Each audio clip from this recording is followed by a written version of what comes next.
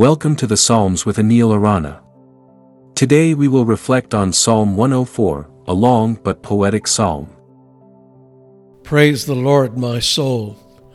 Lord my God, you are very great. You are clothed with splendor and majesty. The Lord wraps himself in light as with a garment. He stretches out the heavens like a tent and lays the beams of his upper chambers on their waters. He makes the clouds his chariot and rides on the wings of the wind. He makes winds his messengers, flames of fire his servants. He set the earth on its foundations. It can never be moved. You covered it with the watery depths as with a garment. The waters stood above the mountains. But at your rebuke the waters fled, and at the sound of your thunder they took to flight. They flowed over the mountains. They went down into the valleys, to the place you assigned for them. You set a boundary they cannot cross. Never again will they cover the earth. He makes springs pour water into the ravines. It flows between the mountains. They give water to all the beasts of the field. The wild donkeys quench their thirst. The birds of the sky nest by the waters. They sing among the branches. He waters the mountains from his upper chambers. The land is satisfied by the fruit of his work. He makes grass grow for the cattle and plants for people to cultivate, bringing forth food from the earth. Wine that gladdens human hearts, oil to make their faces shine, and bread that sustains their hearts. The trees of the Lord are well watered, the cedars of Lebanon that he planted. There the birds make their nests. The stork has its home in the junipers. The high mountains belong to the wild goats. The crags are a refuge for the hyrax.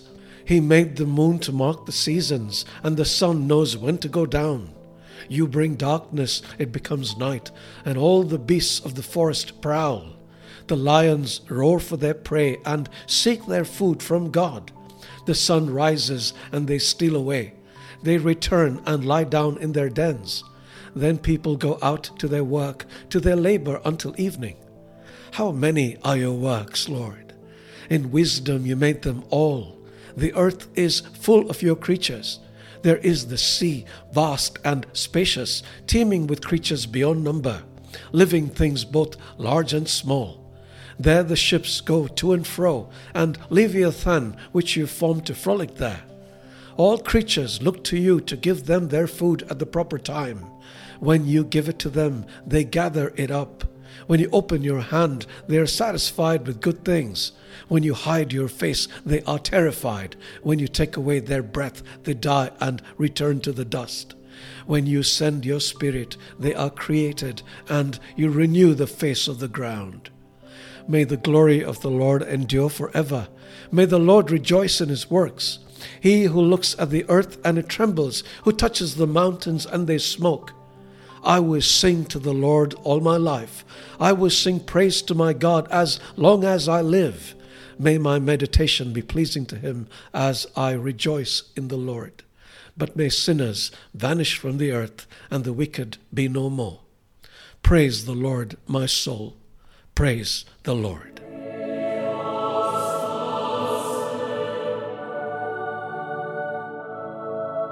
In this beautiful psalm, the psalmist paints a vivid picture of the world and its inhabitants, all who depend on God for sustenance. Let us consider verses 27 to 30. The psalmist writes, "All creatures look to you to give them their food at the proper time. When you give it to them, they gather it up. When you open your hand, they are satisfied with good things. When you hide your face, they are terrified. When you take away their breath, they die and return to the dust. When you send your spirit, they are created, and you renew the face of the ground." Much of the world may not admit it today, but all creatures rely on God for daily sustenance, and the rhythm of life and death is under his control.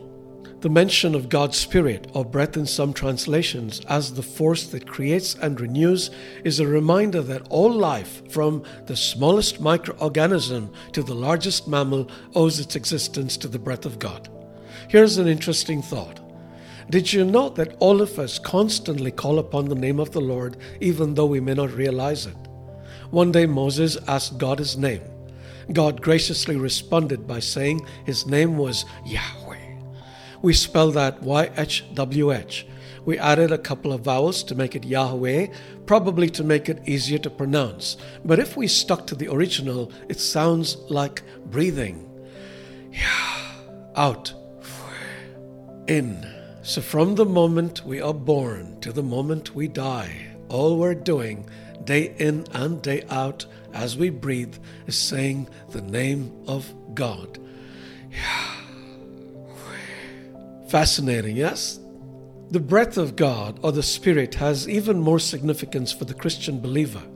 Paul wrote, "And if the Spirit of him who raised Jesus from the dead is living in you, he who raised Christ from the dead will also give life to your mortal bodies because of his Spirit who lives in you." Here, Paul isn't just talking about physical life, but spiritual and eternal life. The same Spirit that sustains all living things, as described in Psalm 104, is the Spirit that raised Jesus from the dead and gives life to believers. As we sing this psalm, let us remember the enduring truth that in every breath we take and every move we make, we are profoundly connected to and sustained by the divine breath of God. God bless you.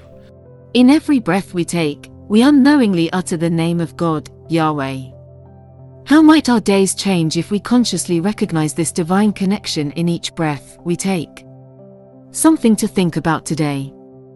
For other great resources to help you on your spiritual journey, please visit enilarana.com.